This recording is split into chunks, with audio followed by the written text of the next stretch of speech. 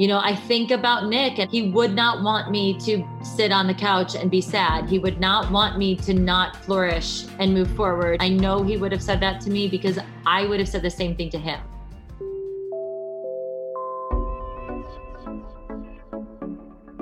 Welcome to Teach Me Something New. I'm your host, Britt Morin, and this is a production of iHeartRadio and Brit & Co. All my life, everyone's told me I should focus on being good at one thing. But the truth is, I'm curious about a lot of things. But how do you learn about everything? The answer? Make the world's best experts teach you in less than an hour. So come along with me as we all learn something new. Today's show is super special and close to my heart because my friend Amanda Kloots is joining me. Amanda is a former Broadway dancer, Radio City Rockette, celebrity fitness trainer, and a co-host of CBS's show, The Talk, aka she's a total force. But like many of our listeners, Amanda was rocked by a devastating loss in 2020 when her husband, Nick Cordero, died from COVID-19 last July. She fearlessly let us in on social media as she shared her vulnerability, pain, and grief throughout the experience. And I can't think of a more shining, infectious spirit to teach us all about what it means to be resilient. So without further ado, let me welcome my friend Amanda to the show. Amanda, thank you so much for being here with us. You're so welcome. It's so nice to be here. Hi. Hi, new year, new you. How are you doing, first of all? Yeah, new year. And it's been exciting, definitely with starting my new job at The Talk, which has been keeping me super busy, which has been wonderful because it's nice to be busy. I like to work. I like to stay busy. And it's very comforting to go to work every day and have this new family that I'm a part of. I'm really enjoying it. Yeah, what's life like being on TV? Is it different from being a dancer, being in shows, being a fitness trainer? It just honestly feels like I'm doing a Broadway show, but in the morning. That's kind of what it feels like. I go to work, I'm at my dressing room, I get my hair and makeup done, I put on a beautiful outfit, and I go on stage and I do a show. So it feels right at home to me, to be honest. And I feel very lucky because I come home and it's just me and Elvis. So at least I get to go and talk to adults every day. Right. Elvis is a 1-year-old for everyone listening. He's not like somebody that probably can carry on a long conversation or any. Our conversations consist of trash trucks and boobs and bubble guppies and goldfish crackers. Obviously. Yeah. So it's nice to go to work and have real conversations with adults and feel like I'm talking and evolving and growing in conversation, which is very nice. Yeah. And obviously so many of us know your story and followed it last year. But for anyone who might not have seen what you have experienced, maybe we could go through it. First off, I want you to tell me how you met Nick. Where did that relationship begin? Sure. We met doing the Broadway show Bullets Over Broadway. We were both a part of the Broadway reading, which is kind of what they do before a Broadway show becomes a Broadway show. They get actors into a room and you read the script and sing the songs. So we were lucky to be a part of that. That's where I first met him. And then we became friends when we started rehearsals for the show, and then we became lovers when it was closing and almost done. But yes, Bullets Over Broadway, we were a showmance, as they call it. A showmance. How many years ago was this? That was 2014 into 2015. Okay. So the showmance escalated. And when did the showmance become more than a showmance? As the show was ending. So the show was slated to be the next big, huge Broadway hit, but unfortunately, it was not, and it closed a lot sooner than everyone had hoped. And we closed in, I think, late August of 2014. And then that's kind of when we started getting closer and closer and started dating for real. And yeah. And how long did dating last until marriage? Dating lasted 2.5 years. Nick and I, I think this happens when you date when you're older in life. You kind of are set in your ways. And so we butt heads a lot with each other. I was also coming out of a divorce at the time, so I can't tap myself too much on the back. I was going through a lot emotionally, and so we were both in love with each other, but we had a lot of differences that we had to sort out. And so we broke up like 3 times before we finally decided that, we were going to be in it to win it. And you got married then in what, 2017? 2017. Yeah, we got married in September of 2017. And so you're married. You're both these like beautiful performers, beautiful people. Your second marriage, and you had baby Elvis, a little over a year ago? Yes. Little Elvis came June of 2019. So June 2019. Yes, we didn't have much time to waste. And we both really wanted a baby. So we kind of got to it as quickly as we could. And luckily, he was just a little miracle that arrived in June of 2019. I love that. He's adorable, by the way. And thank you. And you were living in New York. And then I remember this because Amanda and I have known each other a couple years now. And by the way, I met Amanda during my Give It a Week fitness challenge in 2018, pre-Elvis. And she taught me how to work out using a jump rope, which is fascinating. You could Google it. It's amazing. So then you decided to move from New York, though, to LA. What prompted that move? That was all Nicholas. He did this. He would get like these feelings that he needed to move on from either a job or a city. It happened when he left Toronto and moved to New York. And he really just felt like he needed to be in LA. We needed to be in LA. He wanted to buy a house. All things that I also loved. But keep in mind, we had just had Elvis. And my mom and dad lived across the hall from us, and my sister lived 4 blocks from us, and my other sister was 20 blocks south of us. So I had my entire family at my fingertips, which I knew was going to be very helpful with a brand new little baby. And Nick wanted to move us across the country. So we definitely had some issues about that decision for a good long, I think, year. We fought about moving to LA. But Nick was very stubborn, and I knew that he wouldn't shut up unless I just did it. And then we would see if it was a disaster or not. And we could always move back if it was. And of course, there was a part of me that, wanted to move my fitness business to LA and give it a shot out here. So it wasn't, it wasn't all in vain on his part. But we decided to do it. We decided to move out to LA 3 months after Elvis was born. And we moved in with our good friend, Zach Braff, who luckily had a guest house that we could stay in. And so we were kind of one big happy family on his farm. And so here you are in LA. It's the end of 2019, I suppose. And then the pandemic hits. Yeah. And what happened then?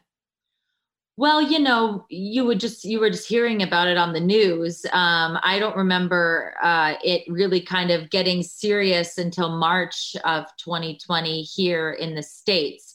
We had our apartment still in New York City, so we had to go back and kind of pack up everything from New York and do an official move to LA. We had bought a home, and we were moving out of Zach's house and moving into our home, and we needed the rest of our stuff. But at the same time, it really was when everything was, you were hearing on the news about the coronavirus, and it was getting really crazy. So we questioned even going back to New York, but we had this huge apartment that we had to empty and put on a truck. So we flew back to New York and spent the first 2 weeks of 2020 in New York City, packing up our lives. I was teaching.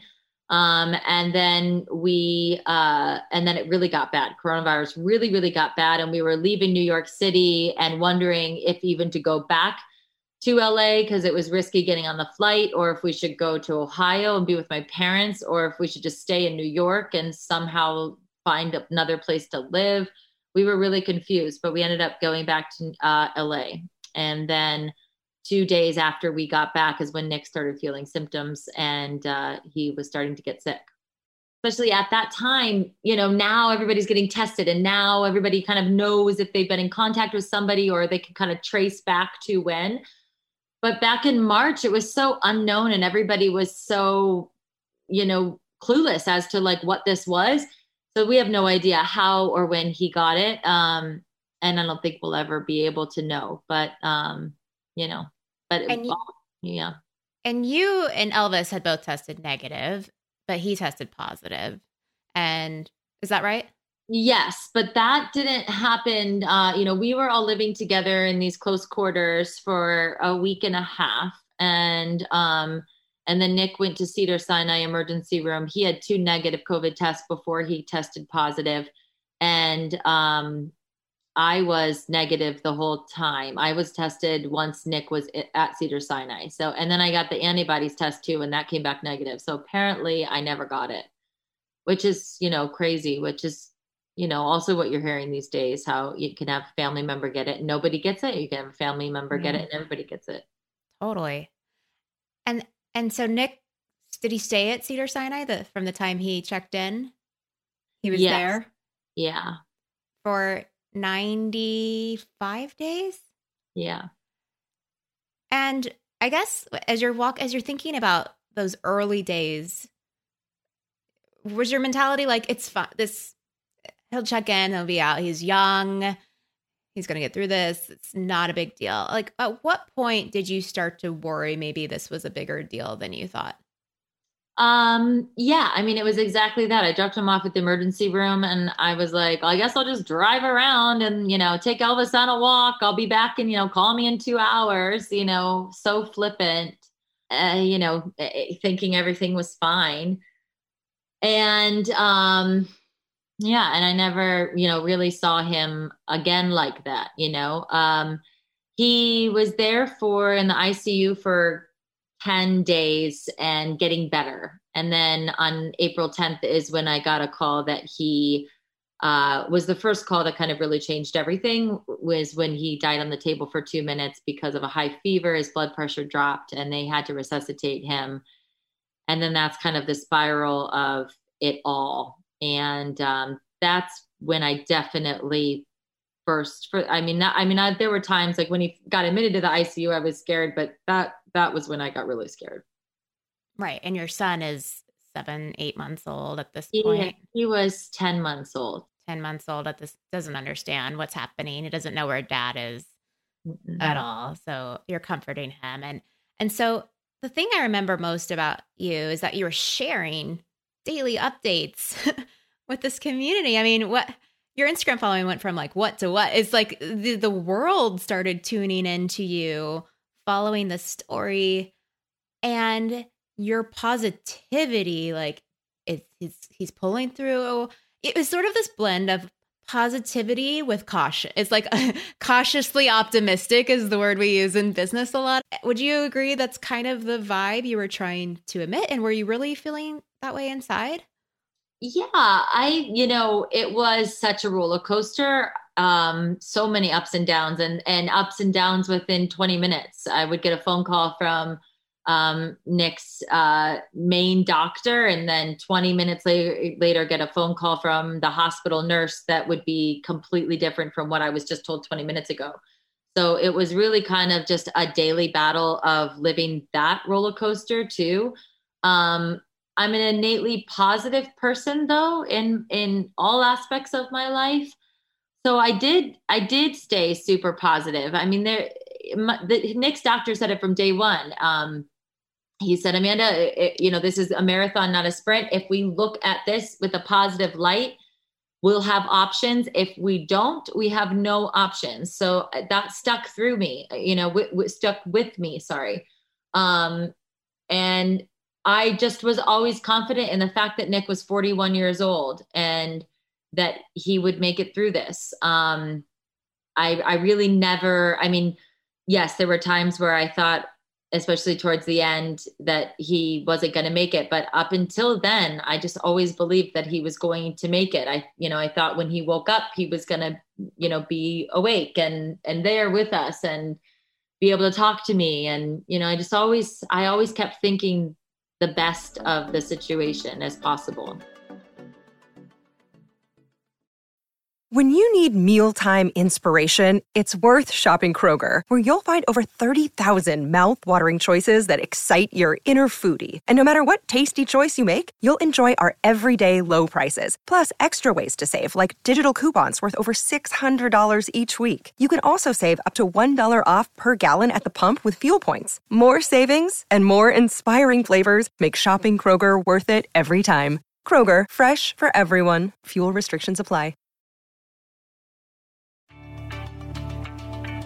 What was it about the social media community that either helped or hurt you during this process? Did it help you to provide these daily updates to people? Oh, yeah. It was a lifeline for me. It was, in retrospect, therapy. I am just starting therapy now, and my girlfriend who's studying to be a therapist was like, one of the things that they'll tell you to do in therapy for grief or loss is like, a lot of people suppress it. They don't talk about it. They don't talk about what's happened. And she told me, she's like, but Amanda, you did the exact opposite from day one. From day one, you were sharing this story. You were crying every day. You were getting it out. You were getting out these emotions. And she was like, that's kind of like what a therapist will encourage you to do after the fact, but you've done it through the whole thing. Because to be honest, I'm kind of having like a hard time with therapy because I don't know exactly what direction to go in with it, but I want to do it. And she told me, she's like, I think it's because you've sort of put yourself through therapy since day one with this whole thing. So it was a lifeline. It was a support system. It was such a way to keep positive and I just, I had prayer chains and people praying for me and for Nick. And I mean, it was incredible. It honestly was incredible. I couldn't have gotten through it without it. Mm-hmm. I don't think. I remember you sharing from women who had reached out to you who had also lost a husband or a loved one. What were their words of advice to you as you were going through this process? Well, going through it was actually most helpful when I was talking to either people that had also had their loved ones in the hospital or had situations, like Nick's, or talking to fellow amputees or fellow amputees' spouses. I became very close with another COVID patient, Greg Garfield, who was patient number 0 in Los Angeles, and his girlfriend and sister. They like became coaches to me on like how to help me with like asking things in the hospital that I had no idea I could even talk or ask about. All of those things were super, super helpful. When Nick was in a coma, what to say to somebody who's in a coma over What do you say to somebody who's in a coma over FaceTime? Exactly. You don't know. And did you just talk to him like normal, or you say who they are? You say, you're Amanda Klutz. You live in Los Angeles. You have a son. His name is Elvis. You're married to Nick Cordero. You have a mom. Her name's Maureen. You have a dad. His name is Fred. What they were telling me how what you're experiencing right now is a fantasy world. This is not real life. You have to open your eyes to come back to real life because you have a life here on earth. What you're experiencing is sleep, and you have to come back. You have to wake up. It's really crazy. And you have to command things. You have to say, you have to wake up. You have to do this. Because they apparently, if they can hear you, which everybody said they can hear, that, they're confused. They don't know where they are. Right. I just watched this special on Netflix actually about afterlife and near-death experiences, and it profiles all these people who actually died, like on the table. One woman died in a kayak for up to 30 minutes, like were dead, and heard voices pulling them back to earth, even after they had seen spirits. And it's a fascinating documentary series on Netflix, but it really validates what you're saying. It's like they're in this sort of state where they could choose which way to go potentially. Yeah. And you're commanding him to come back. And how often are you talking to him? I would FaceTime with him 2 or 3 times a day. I mean, pretty much as the nurses were able to to help me with that, which they were always so wonderful with, but I would try to do it as much as possible. I mean, you think about your loved one just laying there in complete silence. And so it's heartbreaking. FaceTiming Nick was one of the hardest things, I think, almost even harder than being at the hospital with him eventually. Yeah. And you must have become such close friends with these nurses. And I know the whole staff was cheering for you and supporting you. And so how long was Nick in a coma until he passed? Like, do you remember the last time you actively got feedback from him? Before he was put under. He went, because when he woke up, he could never talk again. I mean, he couldn't talk. He couldn't move his body. He could only open or close his eyes or move his eyeballs left or right or up and down. So he was communicating with me like that. But, at the same time, all of those things were like little wins at the time, but you just kind of never really knew what he was. And you could really only ask him yes or no questions. It was hard. So the last time I talked to him was April 1st when he went under, and he called me that, he was going to be put into a coma. And so, 95 days in, what the doctors sort of said it's not working, or how did it all come to an end? And what was that moment like for you at long last, this positive, optimistic person, to be forced to let go? I'm sure it was the hardest part of this whole process. Yeah, it was very hard. We were all, including Nick, exhausted and tired and fighting so hard. And it was devastating. And it was, it still doesn't feel real. Still doesn't feel like he's gone a lot of times. It's just doesn't make any sense, and it never will, Yeah, I noticed you're still wearing your ring as well. So he's with you. Do you get signs from him? Do you hear voices? Do you? I wish I heard voices. No, I do. I feel like Nick is definitely my DJ for life. I get into the car and I talk to him a lot in the car, and I always feel like he starts playing with the radio and puts songs on that I'm just like, there's no way that you're not doing this right now, because there's no way that after Justin Bieber's newest hit, this song would come on. Like, there's no way. So that happens to me a lot, which is crazy, but that's kind of really the only signs I've gotten. He hasn't visited me in my dreams yet. I hope that happens.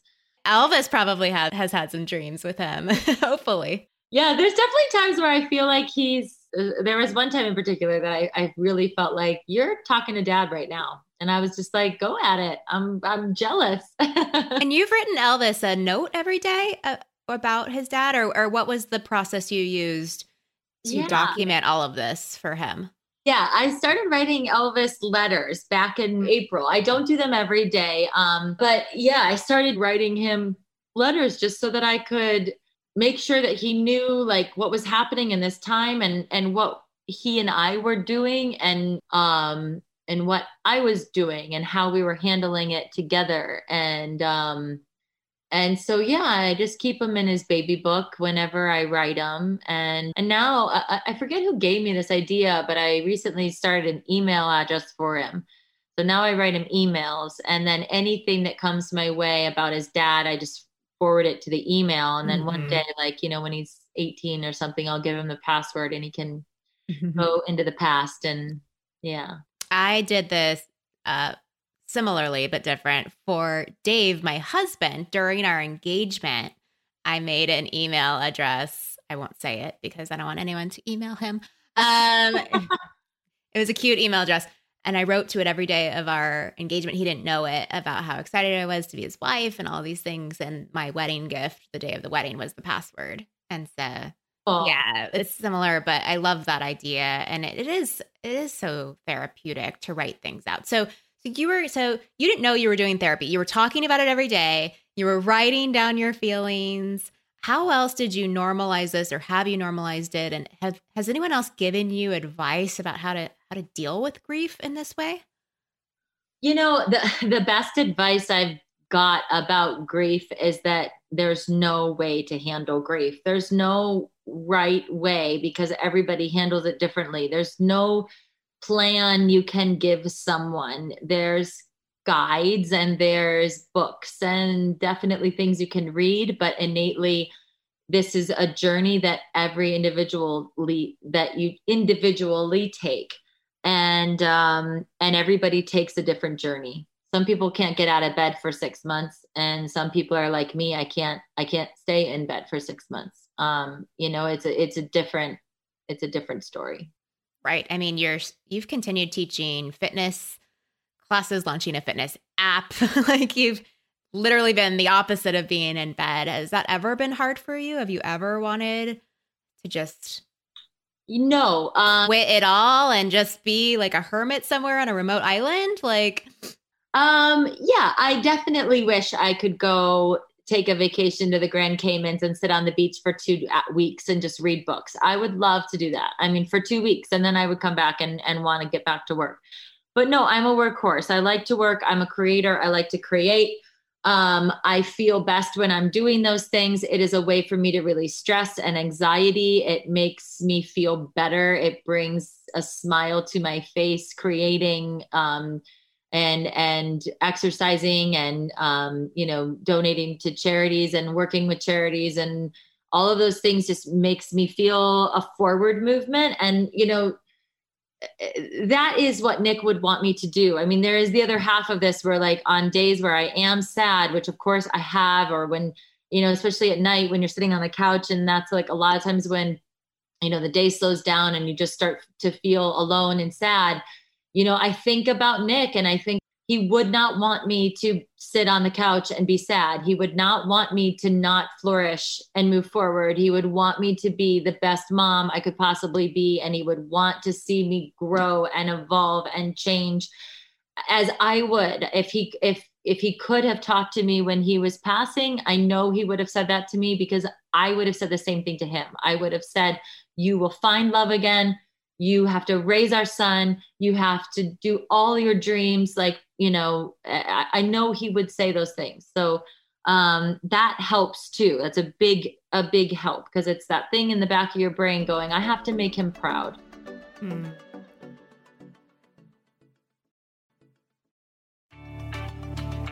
And, in so many ways, taking the new job with CBS was this step forward. It is so fascinating how Nick was the one who really wanted to move to LA, and your career is thriving right now. And do you feel like there was a spiritual element to this even before it all happened?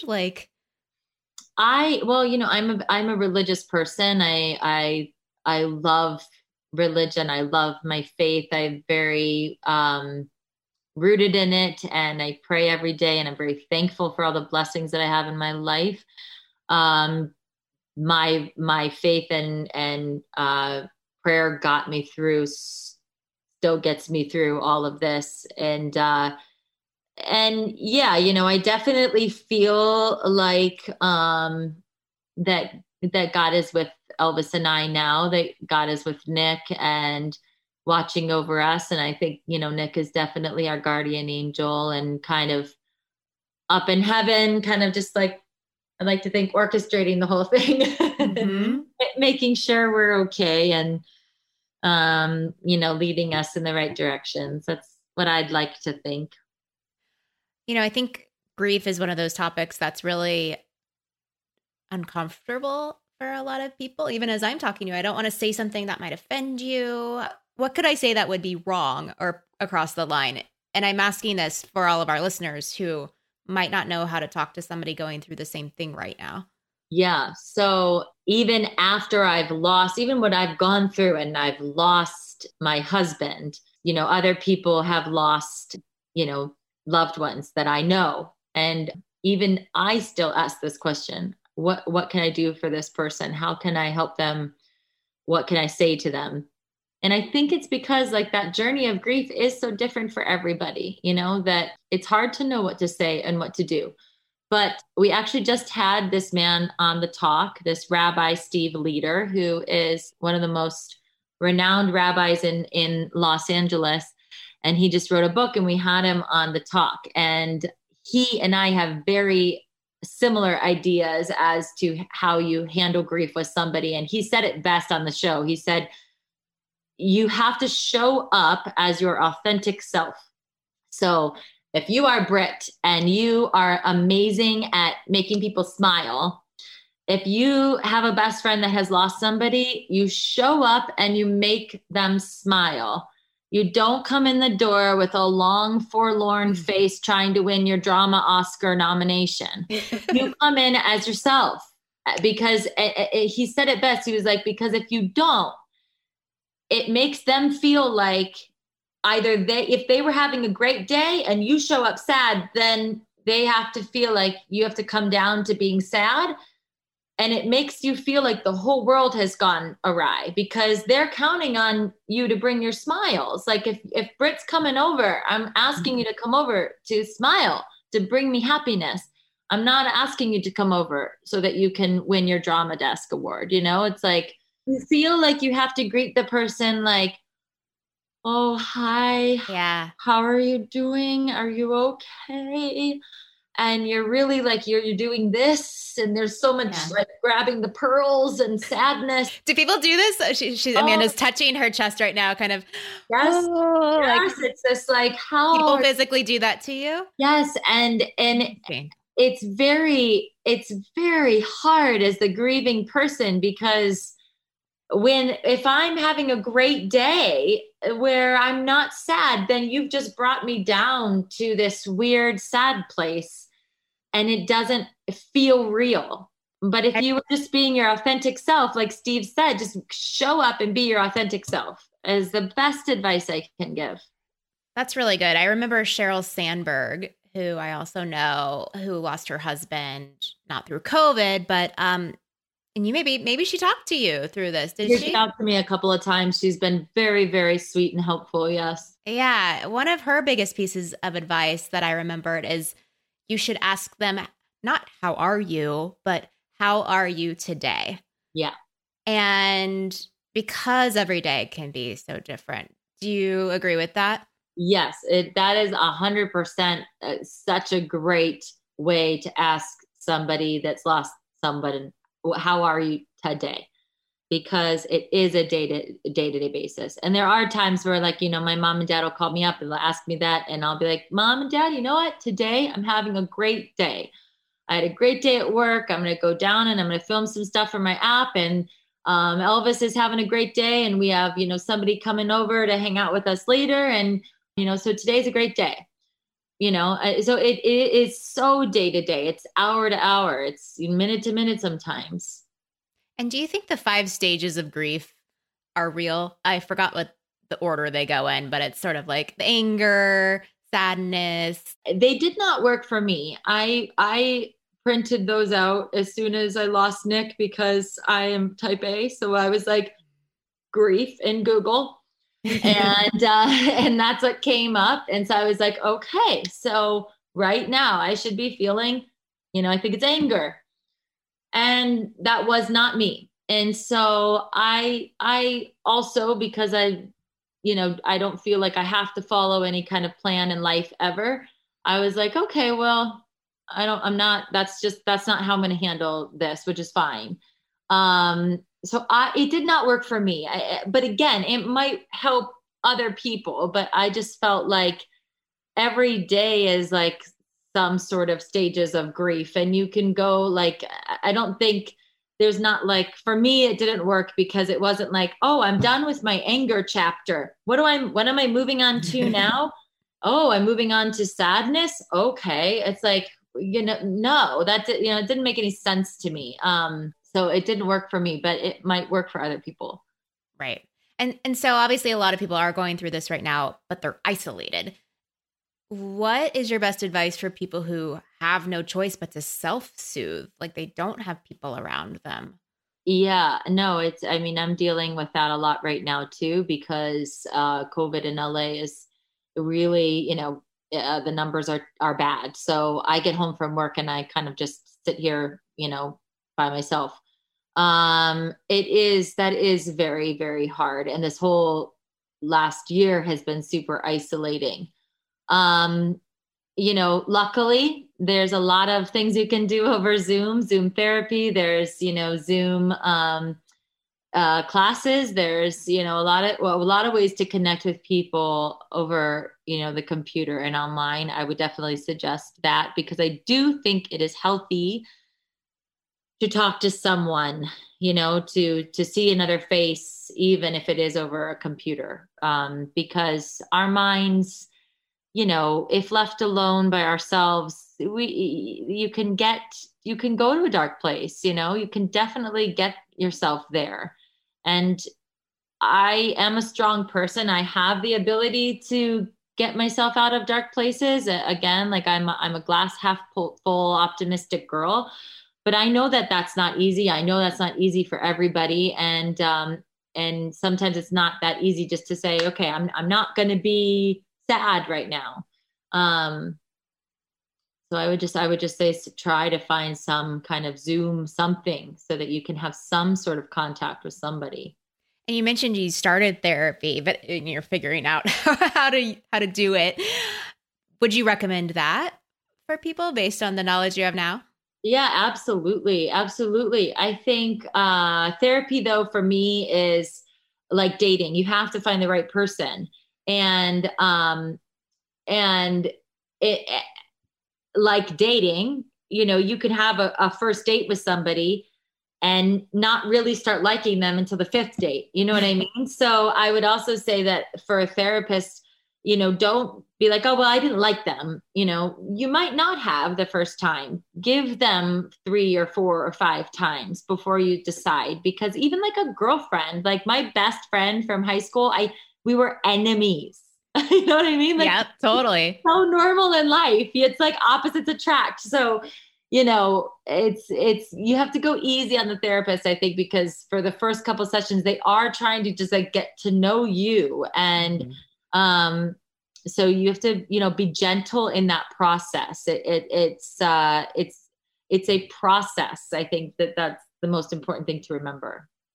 And what do you say to people who may have a loved one in the hospital and they don't know what the outcome is going to be? What are the tips and tricks to navigating that hospital system that you learned, but also navigating the purgatory of not knowing what's going to happen next? Yeah, that is very, very tough. And, when this all started, I was so green with hospital life because I had never been in the hospital before, except for having Elvis. Nick had never been in the hospital. I had never had anyone near or close to me in the ICU.